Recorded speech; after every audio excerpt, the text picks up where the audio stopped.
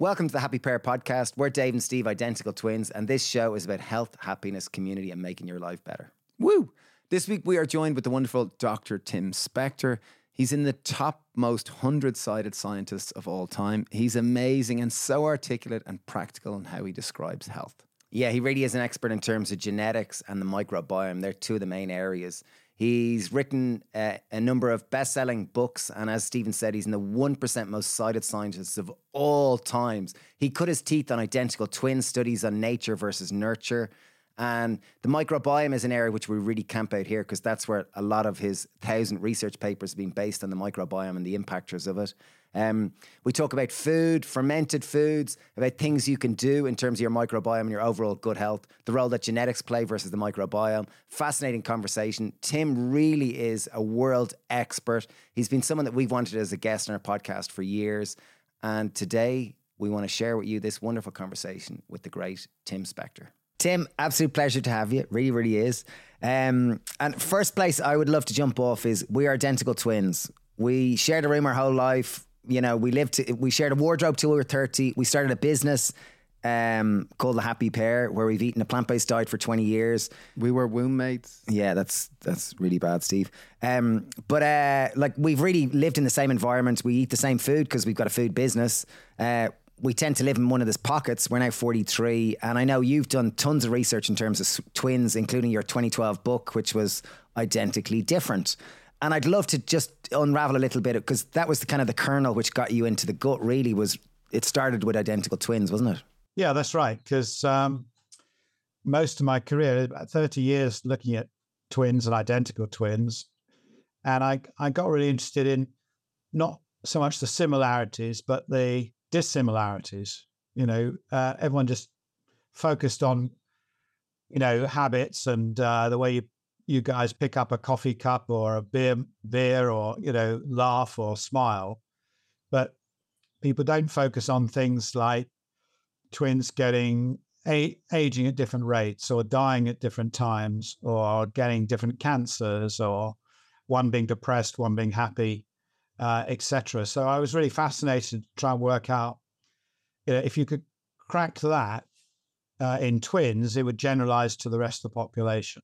Because you guys are a unique natural experiment that you can only do in mice and rats.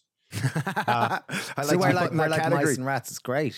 You're lab rats, really, because you know you couldn't.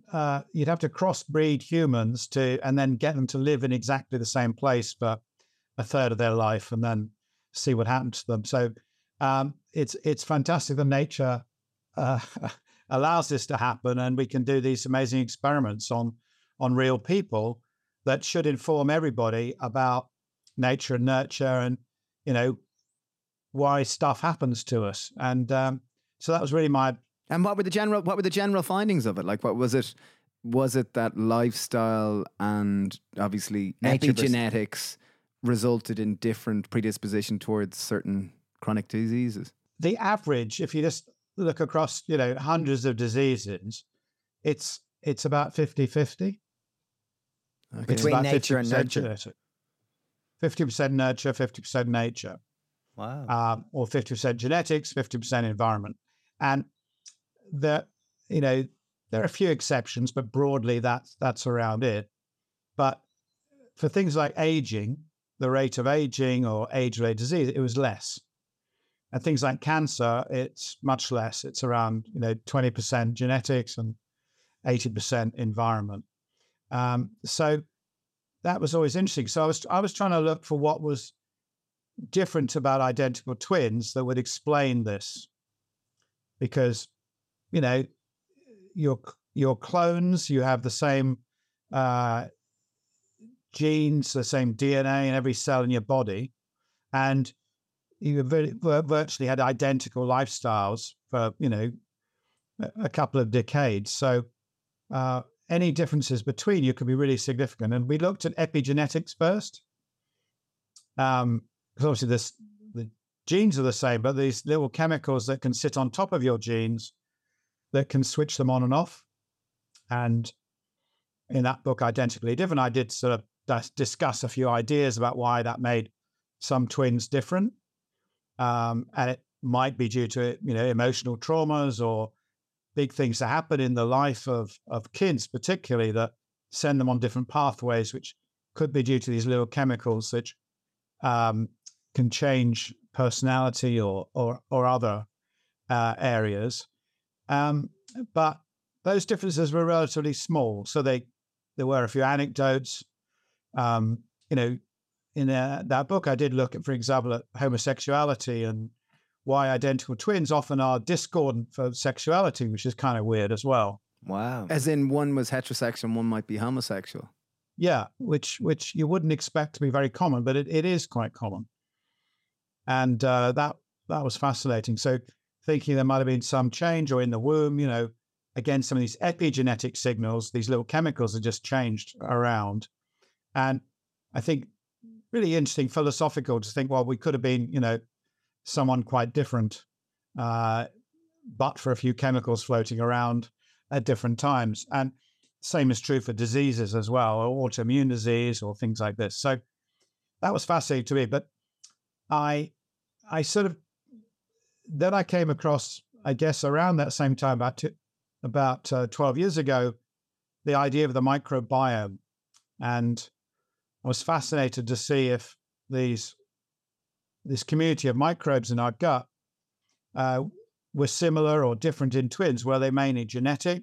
Did you acquire them and, they followed you around because you had the right genes? That means that, they liked your intestines, and more than someone else's, so they stuck with them.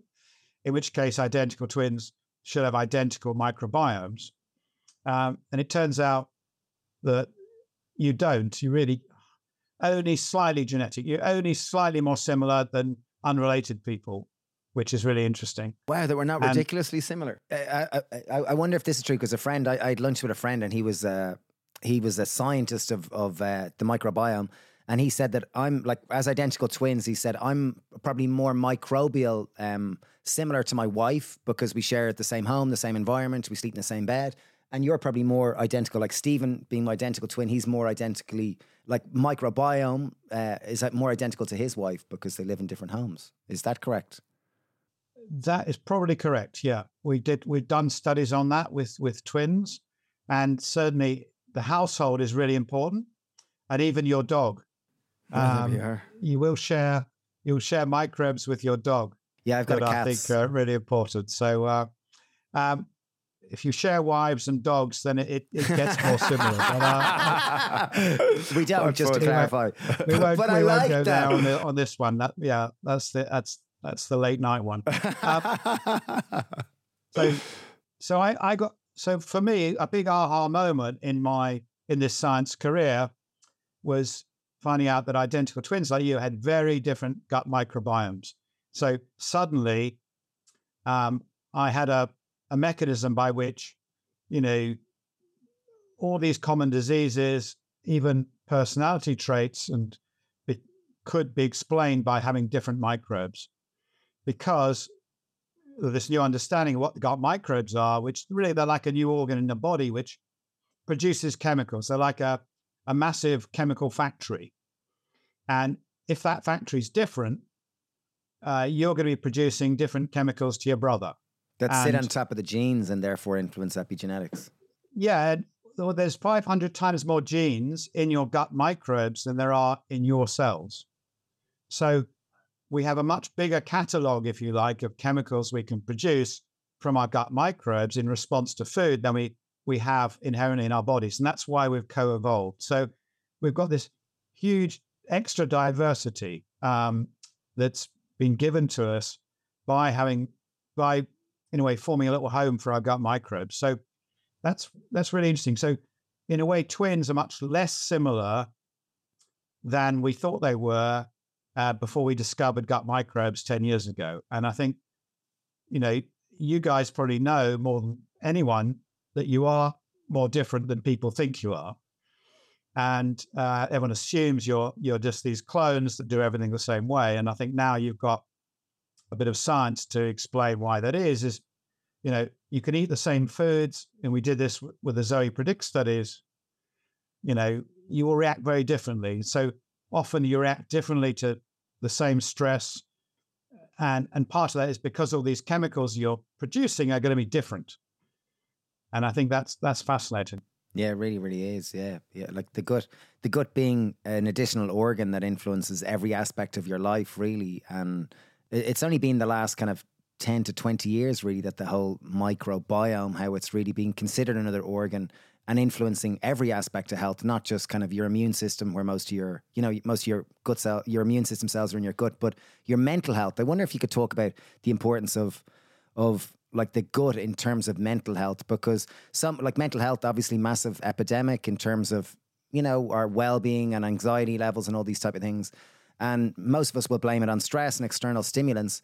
But we live in an obesogenic environment, which is, there's so much ultra-processed foods around. And this is the easy choice. The easy choice is to eat ultra-processed foods, particularly if we're stressed. And I wonder, it's the correlation between the gut microbiome and mental health.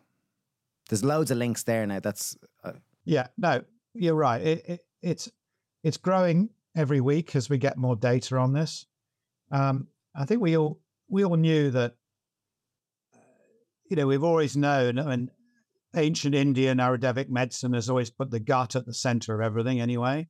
And that particularly that, our mental health. And we know about, when we're stressed, we get butterflies, we get, gut feelings, exams, you might be running to the toilet all the time, some people. So there's always been this connection between stress and our guts. But the microbiome has really started to explain why that is, because we have in our guts, as well as all these immune cells, we've got all these nerve cells. So if you put them all together, it's the same size as a cat's brain. So, it's our second brain is actually along the lining of our guts. And we never knew why that was, a bit of a waste of nerve cells. But it turns out there's this huge correlation, so that the gut microbes are communicating with those nerve cells all along the gut wall. And there's this big nerve that goes from the gut all the way to the brain called the vagus nerve. And that is another way they communicate.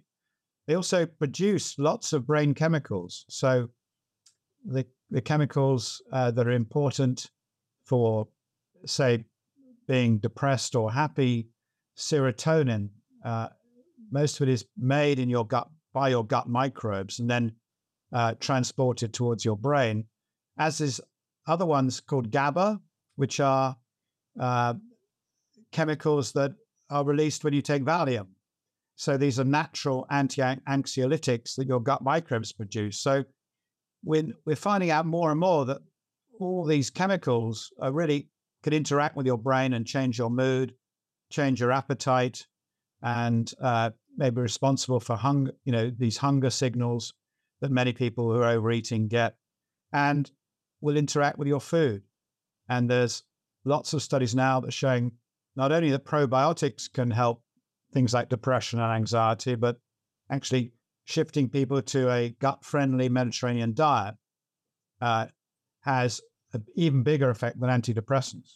That was the SMILES research. I remember reading about that in New Zealand. That kind of took two cohorts, one that both teenage kids that suffer with depression, and they put one on a high fiber diet, a more Mediterranean based diet, and the other one they gave them, I think it was antidepressants, and they tracked them both over a period of time. I think it was counselling and antidepressants, and I think they found that the food was as effective, if not more. Yeah, they were all on. I think most were on antidepressants anyway, but it was in addition to that, and that's but it had got a dramatic effect, because antidepressants work very well in some people, but they don't work very well in many others.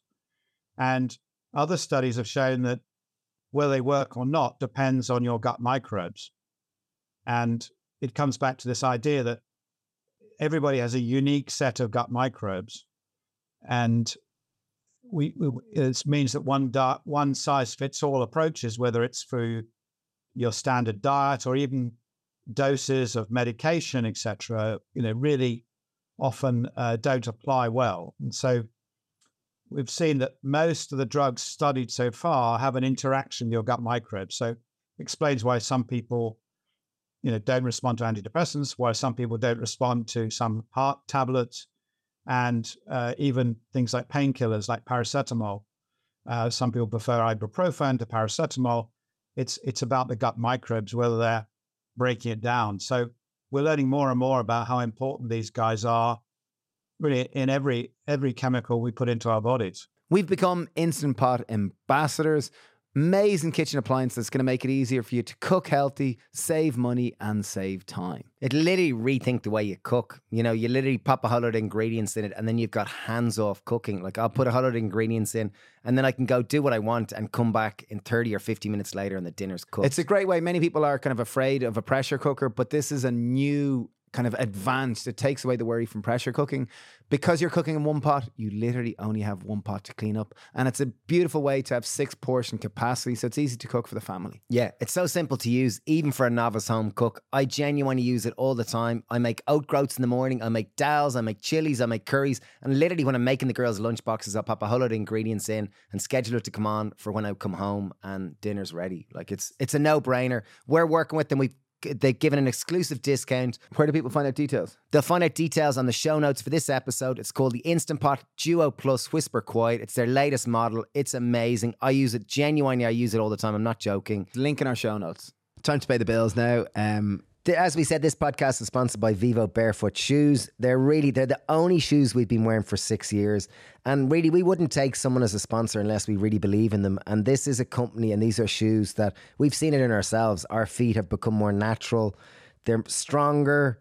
They're wider. I can isolate. There's this kind of movement called toga, which sounds funny and sounds stupid, but it's where you can isolate your toes and move them kind of individually. And through wearing shoes, at least there's even research from Vivo at universities that your feet muscles will typically improve by 60% within a number of weeks of just wearing barefoot within shoes. 100 days, I think. Within 100 days. So, and even think about it logically, that in a house, the foundation or the base of the house is the most important bit which the structure sits on. And the same way we just wear shoes without thinking about it, yet our feet are the foundation. And when you've got them in shoes that actually encourage the natural kind of movements within your feet, it enhances every aspect of your anatomy. Yeah. So if anyone does want to try them out, Vivo Barefoot are offering a 15% off with the code HappyPair15, and you have nothing to worry about. They're offering a 100-day return policy. So if you don't like your Vivo Barefoot, you can return them free of charge. Yeah, so check them out. VivoBarefoot.com, full range of shoes for all the family, from formal to casual to kids, and everything in between. So 15% off, HappyPair15. When I was growing up, I only had one friend that I knew of, and obviously I didn't know that many people, but I only had one friend who had an allergy. He was allergic to eggs, and I remember he couldn't eat eggs. If he ate eggs, Hugh Cahill was nearly going to blow up, that type of way. But now when my children go to school, every class, there's no nuts in the school, there's this person allergic to this, that, the other. Kiwis, like strawberries. Allergies are pervasive, and I'm just curious about as we have moved into a more complex, sterile society, we're not exposed to as much biodiversity of microorganisms. As a result, our microbiomes are probably less diverse, and as a result, there's probably a correlation between that and allergens. Or is this just a strange hypothesis? Yeah, it was not that strange. 1969, Man on the Moon was the first medical report of a food allergy. Wow. 1969. Yeah. What was it? What were they allergic to? Space. I think it might have been, I think it was shellfish or something. It was, and so, when I was at school, I mean, I'm older than you guys, nobody had allergy. I never heard of it.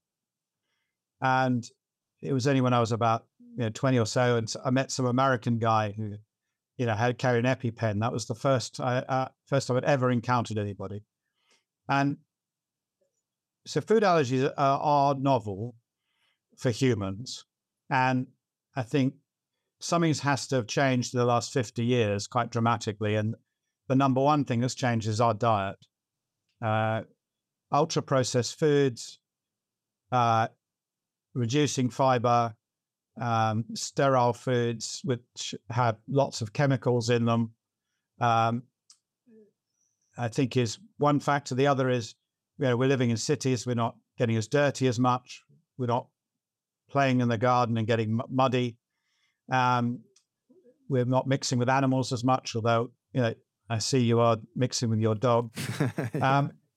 And we also take many more antibiotics than we did 50 years ago. So the average 20-year-old has about 18 courses of antibiotics by the time they get there. So if you combine, junk foods, antibiotics, moving into cities, that probably explains why we've lost about half of the species that we had 50 to 100 years ago, and all our ancestors had. And when we compare ourselves to hunter-gatherers, we see that big difference. So I think that lack of species means we probably aren't getting the chemicals to keep our immune system in top form. And it means that it's overreacting to certain foods as well. So that's why we get this imbalance, and why our ancestors didn't, because they were perhaps might have been getting more infections as well, minor infections. Their immune system was much better trained than ours. And so we're jumping at the sight of a little mouse, whereas in the past we'd have dealt with that very easily. And that's probably where this allergy is coming from. And it does seem to occur, interesting, less in deprived families and less in large families. So if you've got a big family from a deprived background, you will get less allergies than from if you're a single kid in an affluent neighborhood. So it is interesting, but it's very sad that we need to look at and see how our modern living is giving us new diseases that we hadn't thought about. And then can we turn that around? Like, can suddenly say, for example, you said over the last 100 years, we've lost approximately 50% of our microbial biodiversity. Can suddenly decide, okay, I'm going to start eating more fiber-rich foods, more fermented foods. I'm going to spend time outside. I'm going to have loads of animals. I'm going to actually have a zoo, and I'm going to work in the zoo. It's going to be wonderful. I'm going to bathe in dirt, and I'm going to spend time outside in different ecosystems. Can one suddenly increase their microbial diversity massively and significantly, and therefore influence every aspect of their health? You can get a long way there, yes. I don't think I'll ever get to the state of a hunter-gatherer. Okay, yeah. And some of my colleagues have tried poo transplants from them, and that didn't work. Wow. But when I spent a week with them, I did get more species. Well, that was in Tanzania, was it? I was in Tanzania. I got 40% more species, but they were short-lived. And I couldn't keep them. I couldn't keep them there. And were you wandering around Tanzania, living their lifestyle, going? Yeah, we were camping next to them and eating exactly the same food as they did for a week. So, it was short term. But as soon as I got back on the plane, had airplane food, and its sterile packaging or whatever, I was back to where I started from. But seriously, I think a lot of our studies are showing, I now work with this company, Zoe, that I co-founded, and we've got 100,000 people's microbiomes now. And people who do improve their diets, improve their diversity, the number of species, quite considerably. So, and other studies have shown short term that just in a couple of weeks, you can significantly improve your ratio of good to bad bugs and diversity. So I think we can get a long way back there, but whether we've killed off some of these guys forever, so they no longer exist in humans, so it's hard to get them, I think we have to accept that. But if we can get perhaps half of the way back to where we were, which is still a major improvement on where we are now. Yeah. If we all got to where the best person is, because even within, in the UK, Ireland, there's a huge range between the worst and the best. And if we just aspire to be the best within our population, we'd be doing pretty well.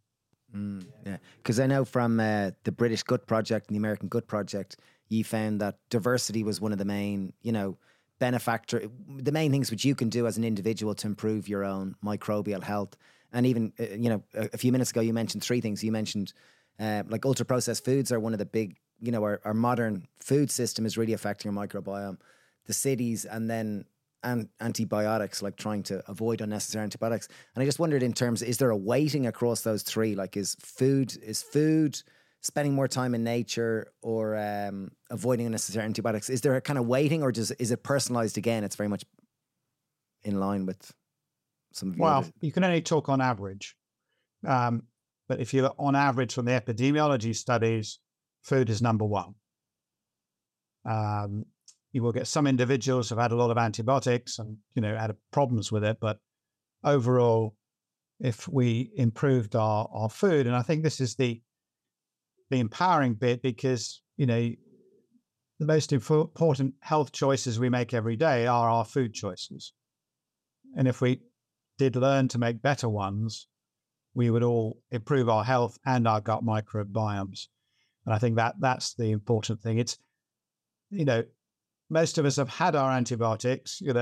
We can blame our parents or the school or whatever it was, or the doctors. Hard to change that. And we may need them to save our life in the future. Obviously, we can't all go and live as hermits, living in a barn with animals all the time. We can do a little bit of that, going out at weekends and, or even gardening and things, which is good for your gut microbes. But the one thing, the most important thing, and the thing we can change every day rapidly, is improving what we eat. And that will have a really rapid effect. And the kind of the foundation of that is to increase more fiber-rich foods, because fiber is the ultimate. People are obsessed with a probiotic, but fiber is ultimately the prebiotic. Isn't that true? Well, it's a combination of factors. So, I mean, I always say this, 5 key elements to improving your gut microbes. One is to eat a diversity of plants. And from the British Gut Project, we came up with this 30 plants a week, which, and that includes nuts and seeds and herbs and spices, just to give variety to produce lots of microbial species, and fiber, because if you have 30 a week, you're going to get the fiber without counting it. Then the other one is eat the rainbow. So you're getting all the colorful plants, but also you're getting things you may not have thought of as healthy, like coffee, extra virgin olive oil, dark chocolate, even some small amounts of alcohol like red wine, because they're very, very tannic and they have those high polyphenols. But berries and nuts and seeds. And then fermented foods is the third one. Regular fermented foods, not once a week, but several times a day. And try and get more than just yogurt, because there's many more out there. Give your microbes a rest at night. Just like you, they need to relax. And when they do relax, when they're not eating food, they will be repairing your gut wall. They'll be having a sort of repair team comes out at night, just like you have different teams in American football. It's a whole new team comes out when you stop eating. And so you've got to give them the chance to do their repair work, clean up your gut wall, and get you metabolically in a really good shape. And then finally, it's stop eating ultra-processed food with all those chemicals that have emulsifiers, artificial sweeteners, preservatives that are really interfering with your gut microbes and making them send off all kinds of weird chemical signals that you don't want. So that's the 5-point plan. And I think if you can do most of those things most days, you'll be on the right track. What I really like about it is that it's not prescriptive. It's not like, the way food can often be religious, with people having, I'm ketogenic, I'm a blah, blah, blah, whatever label you want to be. But it's very, it sounds like it's baggy enough that people go, okay, well, it's to eat 30 plants a week, eat probiotics, eat the rainbow, and eat fermented foods. Yeah, eat fermented foods. Yeah, exactly. And I'm not saying to anyone, don't eat meat or don't eat fish or don't eat eggs. Once you've got that base, you can do what you like. And our studies haven't shown big differences.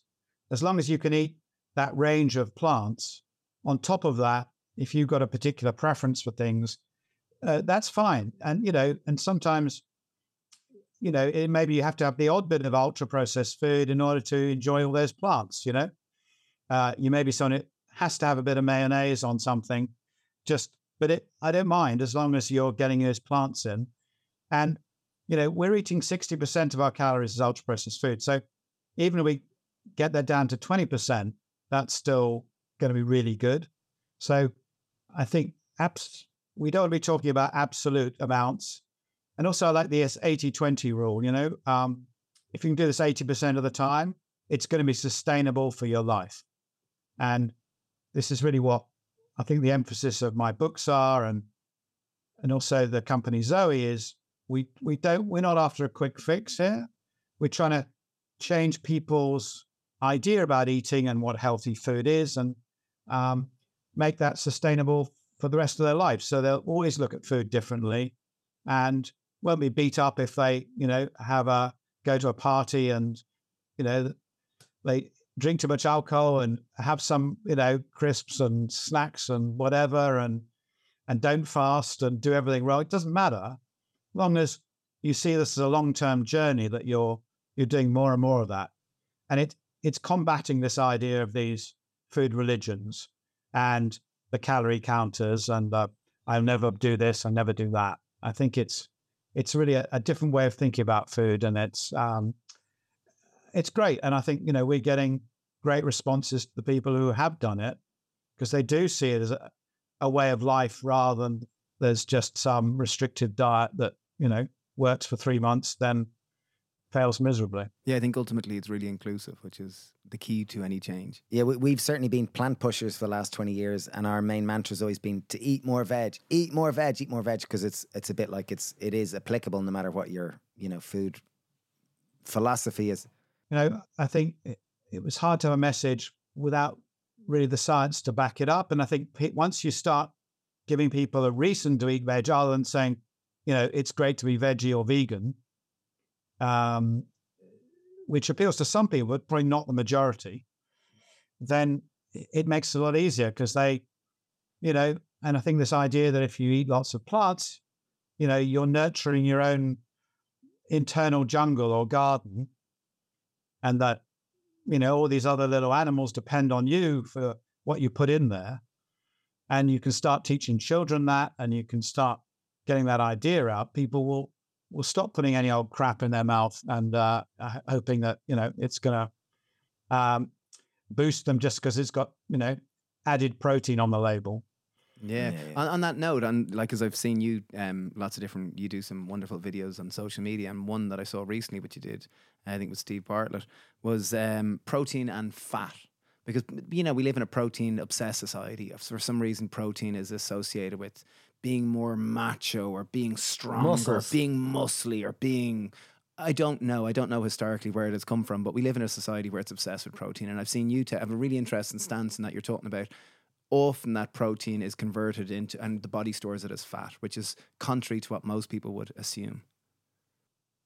Yeah, because you can't store protein. That's the key. So you don't sort of keep it for a rainy day when, you just happen to turn up in the gym and you can use it and you get big muscles. So this is a huge misconception, but the food industry have locked into that, our ignorance about protein, and sort of trying to pretend we're all protein deficient. That's why we're not beefed up enough and, looking too puny and morally feeble. And, so we need protein. And, the idea is that, when you have sugars, you use it. And if it's not used up, it gets converted to fat.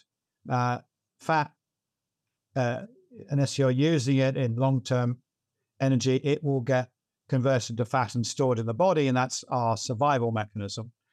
And protein is not very efficient, so you don't as an energy source, but you'll only use it if your body needs it at that moment or in the next few hours, to help synthesize new muscle protein or rebuild, general repair work, but we don't need very much of it. And so most of us are having nearly double the amount we need anyway from our normal food.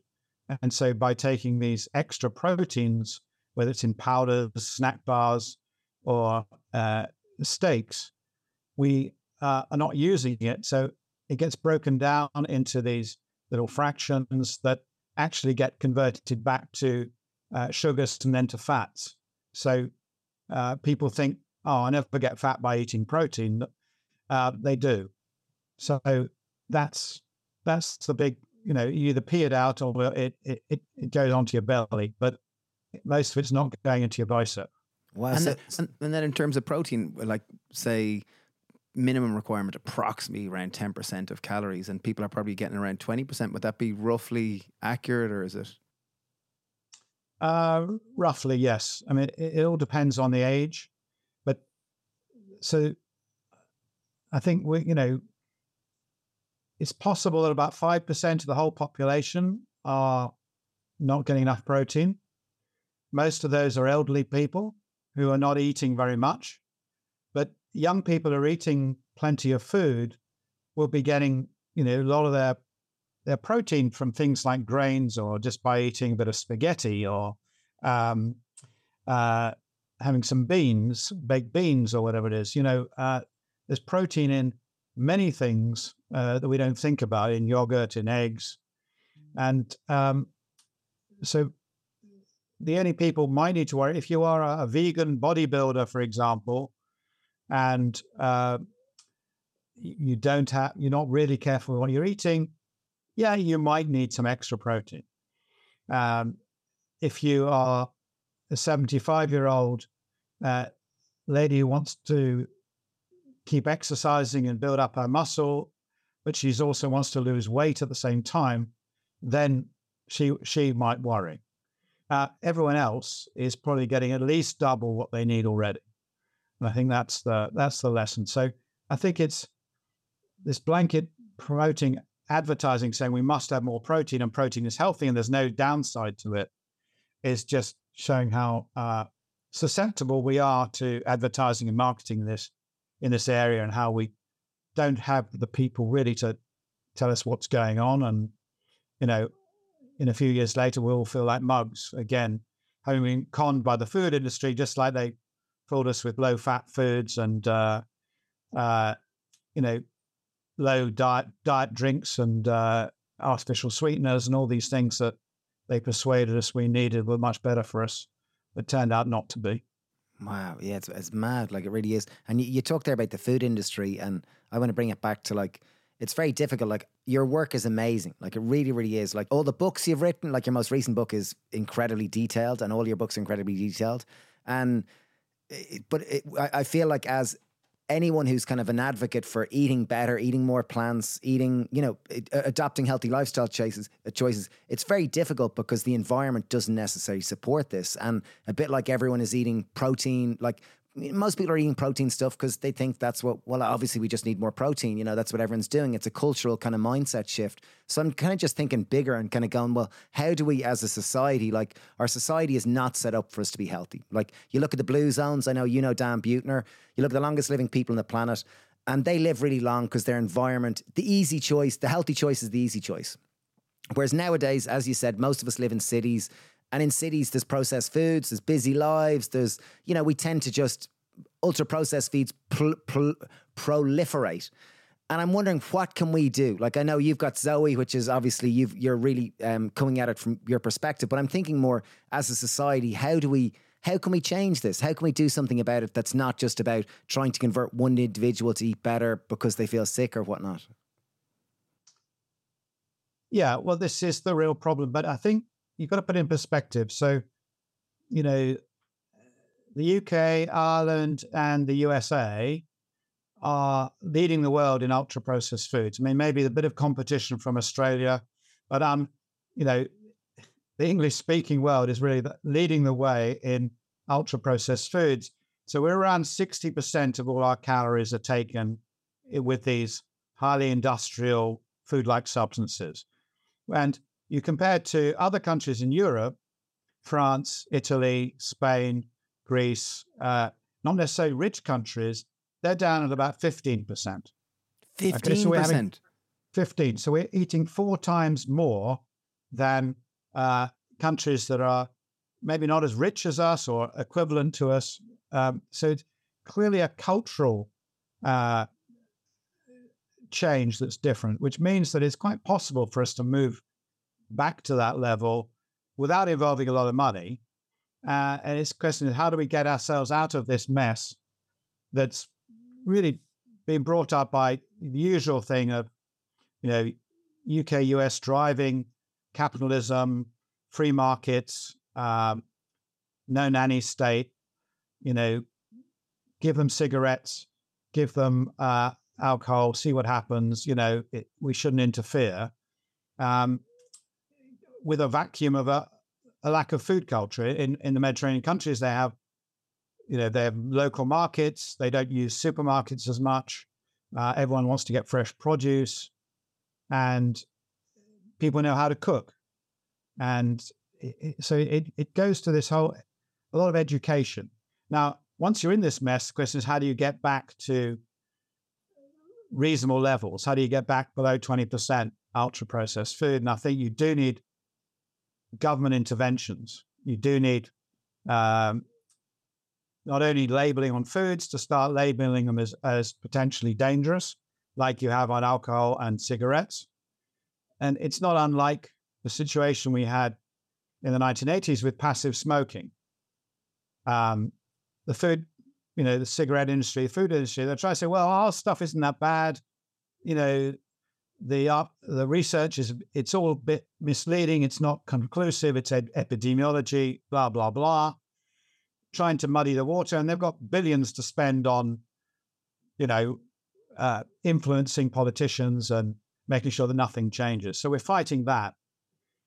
But I think making ultra-processed food visibly out there as this can potentially harm your health, by all means have it. I'm not for banning anything, but I think you should tell people the honest truth. And there's now very, very good data that if you eat ultra-processed food rather than the whole food equivalent, it will make you overeat by 25%.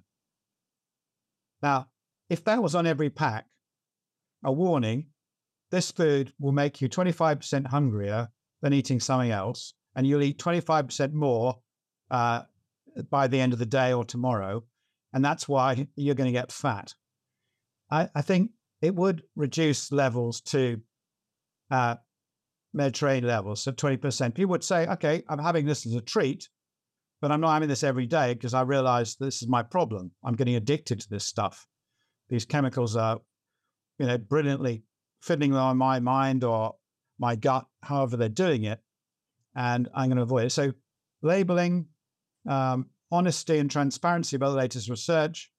I would be putting a tax on it, just as you do on cigarettes and alcohol. And with that tax, I'd be subsidizing cooking in schools. I'd be subsidizing fresh fruit and vegetables, making school dinners really healthy and hospital food healthy, all the institutions. That's really what I would be doing. But I think a lot of it is education and realizing that this costs all of us money. So all taxpayers are paying for the profits of the food industry because we don't link them up with health. Geez, here, you got my vote, Tim Spector. Yeah, Tim for president. Tim for president. Yeah, defo. Brilliant. When are you running? Politicians don't listen to me, unfortunately, so I'm not a very good politician. Well, you don't have enough big paychecks, possibly. Okay, you mentioned there was two things there that really... One thing that I absolutely just wanted to stop just to say there, sorry to interrupt, Dave, is that you called processed foods food-like substances. I love that. And I think that's a huge paradigm shift to see, rather than seeing these things as actual foods that are nourishing, these are just food-like substances that deliver a quick dopamine hit but cost your health. Yeah, and they're created in laboratories and factories, and they don't contain any of the original ingredients. They're just, composites of them stuck together, high pressurized, glued together, baked, and they come out looking vaguely like food. And we're fooled by that.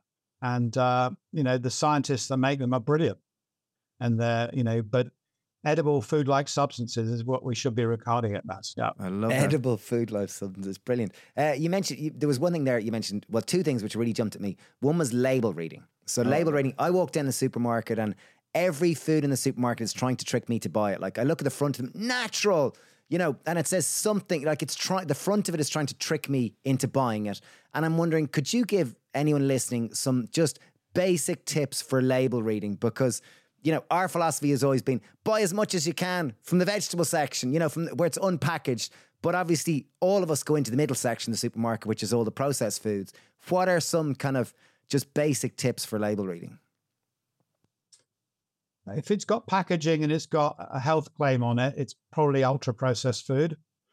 That's the number one tip. So if they have to say something about it, you don't have a health claim on an apple, do you? So, it's pretty obvious. Then beneath that, natural means nothing. It has no meaning at all.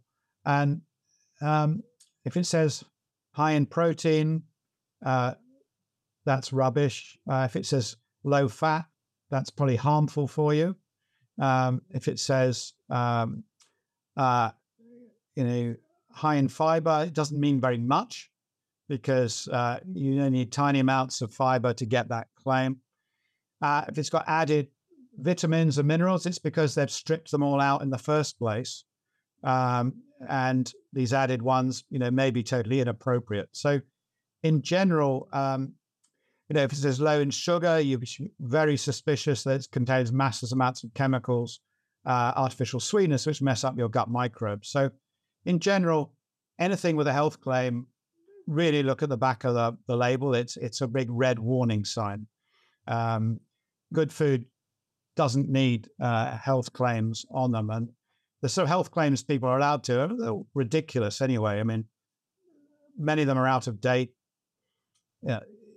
People add zinc to food just because you can claim something about the immune system in it, although the studies were done 30 years ago and were totally wrong. But so they'll add zinc to your food just so they can get a health claim on that. It is nonsense. And you can't have a health claim interesting about probiotics, although, we realize fermented foods are good for you. Yeah. Well, what about the nutritional table? Like, so say claims, right? Claims the front, 100% agree. Say nutritional table, I turn around and I go, right, I want to look at the facts. The ingredients in the nutritional table. Ingredients, I've heard you say before, try to make it ones that you recognize and, no more than 20, like less than 20 ingredients. And I just wondered in terms of... Maybe less than 10, is it? Yeah, 20 is definitely ultra processed. So, as little as possible. Yeah, good food should have 3 or 4. So. And what about say fiber per 100 grams or sugar per 100 grams? Any kind of guidelines around that? Yeah, fiber is really important to look at, and it's often not on the front of the pack because it's not compulsory. Because that we're still in the age where we're obsessed with fat and sugar, and they can get around that with processing. So they're actually pretty irrelevant. If it contains a lot of sugar, that for many things that is important. And just remember that 4 grams of sugar is a teaspoon. So if something's got 12 grams of sugar in it, that's 3 teaspoons you'd be putting in a drink or whatever. It's far too much. So fiber is the number thing I look at, and working out how much you're getting. Maybe the fiber to sugar ratio is probably the thing to do. But people should also look at protein and, what you get in normal foods in protein. And things like beans and lentils have really high protein levels that would surprise people. So they wouldn't need to buy all this other shit. So I think that's really important. Fiber should be front of the pack, and virtually all the ultra processed foods have really low levels of fiber. They just find it very hard to deal with real food in their factories to stick it together. So they use starches and glues and emulsifiers, gums, all these things to make it up. So everyone should be looking at fiber, but in the future, what I hope is, and we are sort of moving in that direction with Zoe, is to try and get gut health scores, so that each food actually has a food score. So I think in the future we will be having QR codes that people can actually look and see what independent people think of this food and what's actually in it, and also how it might affect you or me. And we're not, as we know from the Zoe studies, we're all rather different, whether we respond to sugars or fats, and what our gut health is like. So that's where I see the future. But a lot of it is in the label, but we've got to get rid of this obsession with sugars, fats, which the industry love because they can get around that with chemicals. And would fiber be like more than 7 grams per 100 grams? Would that be a guiding principle, or 10 grams per 100 grams? That's quite a lot. Yeah, 10 is probably too much, but more than 5. I mean, I think you've got to look at a more holistic picture. The key is you want to be eating a whole range of different foods, and they're not all going to have minimum amounts of fiber. We currently have, in the UK, it's around, average person has about between 15 and 20 grams of fiber. And we should be having 30 to 50 grams of fiber. So 95% of us is deficient in fiber. But I don't think you should demonize a food because it only had, 8% of fiber in it, if it's otherwise a healthy food, because it's got other things in there. So again, we don't want to be too reductionist about this. The idea is, the key is, at the end of the day, what's on your plate? Have you balanced things out so that if you've got something that's super tasty but low fiber, an egg, for example, is perfectly nutritious but doesn't really have any fiber.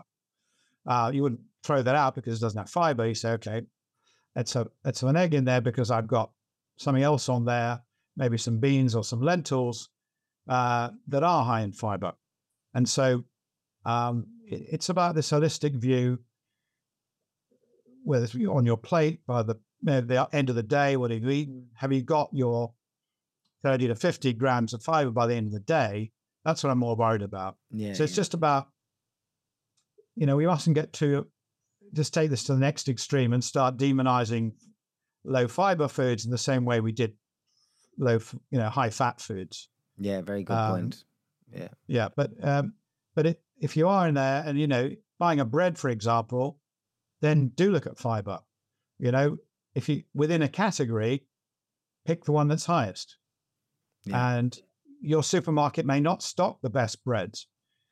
And okay, it means don't give up, but do try and pick the highest one. And if everyone did that, we'd bring up the levels. Everyone would be requesting high fiber bread, not the rubbish the ultra processed rubbish that most people don't believe, don't think about. But that's 11% of our ultra processed food comes from supermarket breads. Wow. Geez, yeah, because that's the first thing to cut out, or to at least pick the very best of the worst. Yeah, because supermarket bread is definitely not, like, we have an organic sourdough bakery, which all our breads have 3 ingredients. There's organic flour, most of it's come from regenerative.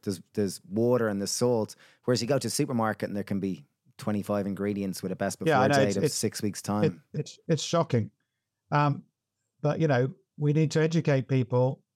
They've not been told that this is a problem. They've been told it's healthy. And, and that just because it looks brown with a few seeds on it, it's got to be super healthy. But they're not looking at the ingredients list, And but if you go to a bakery, they don't have an ingredients list. So, if they bake it on the premises of the supermarket, you don't even know what's in it. And they're not baking it, they're just heating up the frozen one that's been there for 2 years. Yeah. So, it's not easy to get this. It took me 6 years to write the book, Food for Life. It's massive. There's a lot of detail in there because you have to do a lot of digging. People don't tell you this stuff. Yeah. We've been in the food industry for 20 years, and unless you're in it, you aren't aware of just how, you're going around following your animal instincts, going, that tastes really good, that tastes good, that tastes good, and following your tastes. Yet, if you follow your tastes, you become the product of this environment, which is typically disease is a product at some point, just from eating so much processed foods and the way we live nowadays.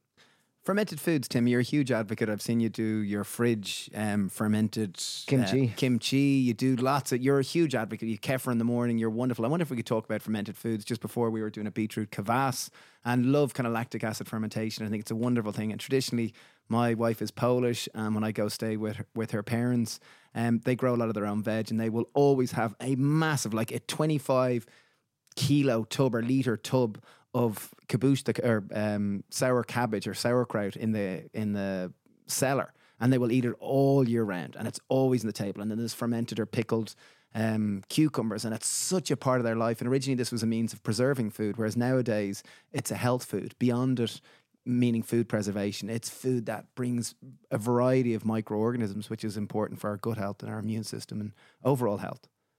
Was that a question? Or was yeah, but I wonder if we could talk about fermented foods and how much you're an advocate for them. Well, it sounds like you are as well. Oh, so I love them. We're all fermented foodies. No, but yes, I mean, most people, know about yogurt, know about cheese, but I think we need to get more and more people moving to the next level. And once you realize that there's 2 or 3 different species in cheese and yogurts, but if you go to the next level, you're getting 10 to 40 different species in things like real kefir, or at least homemade kefirs, kombuchas with fermented teas.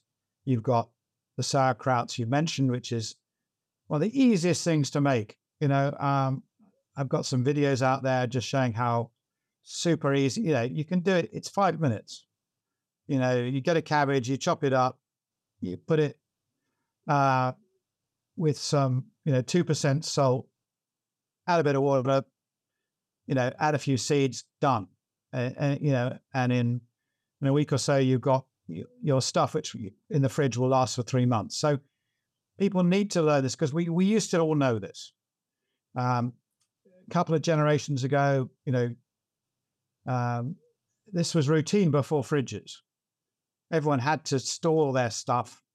And now we throw it away. If we have too much cabbage at the bottom of our drawer, we throw it away. We could conserve this and keep it, and it's super healthy. All the studies are now showing that people who eat regular fermented foods, particularly if you can get above about 3 portions a day, has a real impact on your immune system. And a lot of the studies were bad in the past. They were small, little, tiny studies, but there's now really good ones.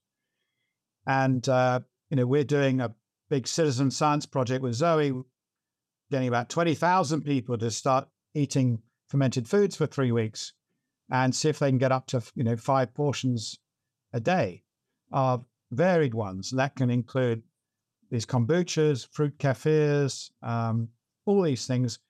And people say to me, oh, it's expensive. And it is in the shops expensive, and there are some fakes in the shops.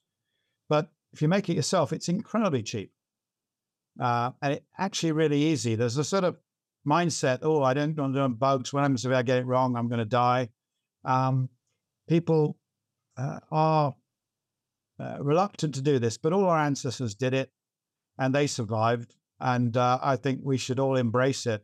Certainly, I have several portions of fermented food every day, and I'm finding innovative ways of adding it to my cooking all the time. And I think we've got to sort of reverse the clock and look to populations like Poland and Eastern Europe or other countries where a lot of this stuff came from, and start using it again. We've really lost a trick. But luckily, I started talking about this. I remember when my book, The Dark Myth, came out about six or so years ago. Nobody had heard of kefir and kombucha in England, and it's in every supermarket now. So the good thing about our part of the world is we can change how quickly things happen, and we've got a food culture that does shift quickly. So I think we've got a chance there to do good stuff. Yeah, Tim, this has been brilliant. You're so inspiring. You genuinely are. I wonder if we could talk briefly just about Zoe, just for people interested, because I know you're now offering personalized nutrition at large, even for identical twins. Yeah. So for people who want to learn more about personalized nutrition and learning about your gut and getting your own scores, joinzoe.com is the website to go to. It might be zoe.com soon, but joinzoe.com is available in the US and the UK, or if you've got an address there, you can get started.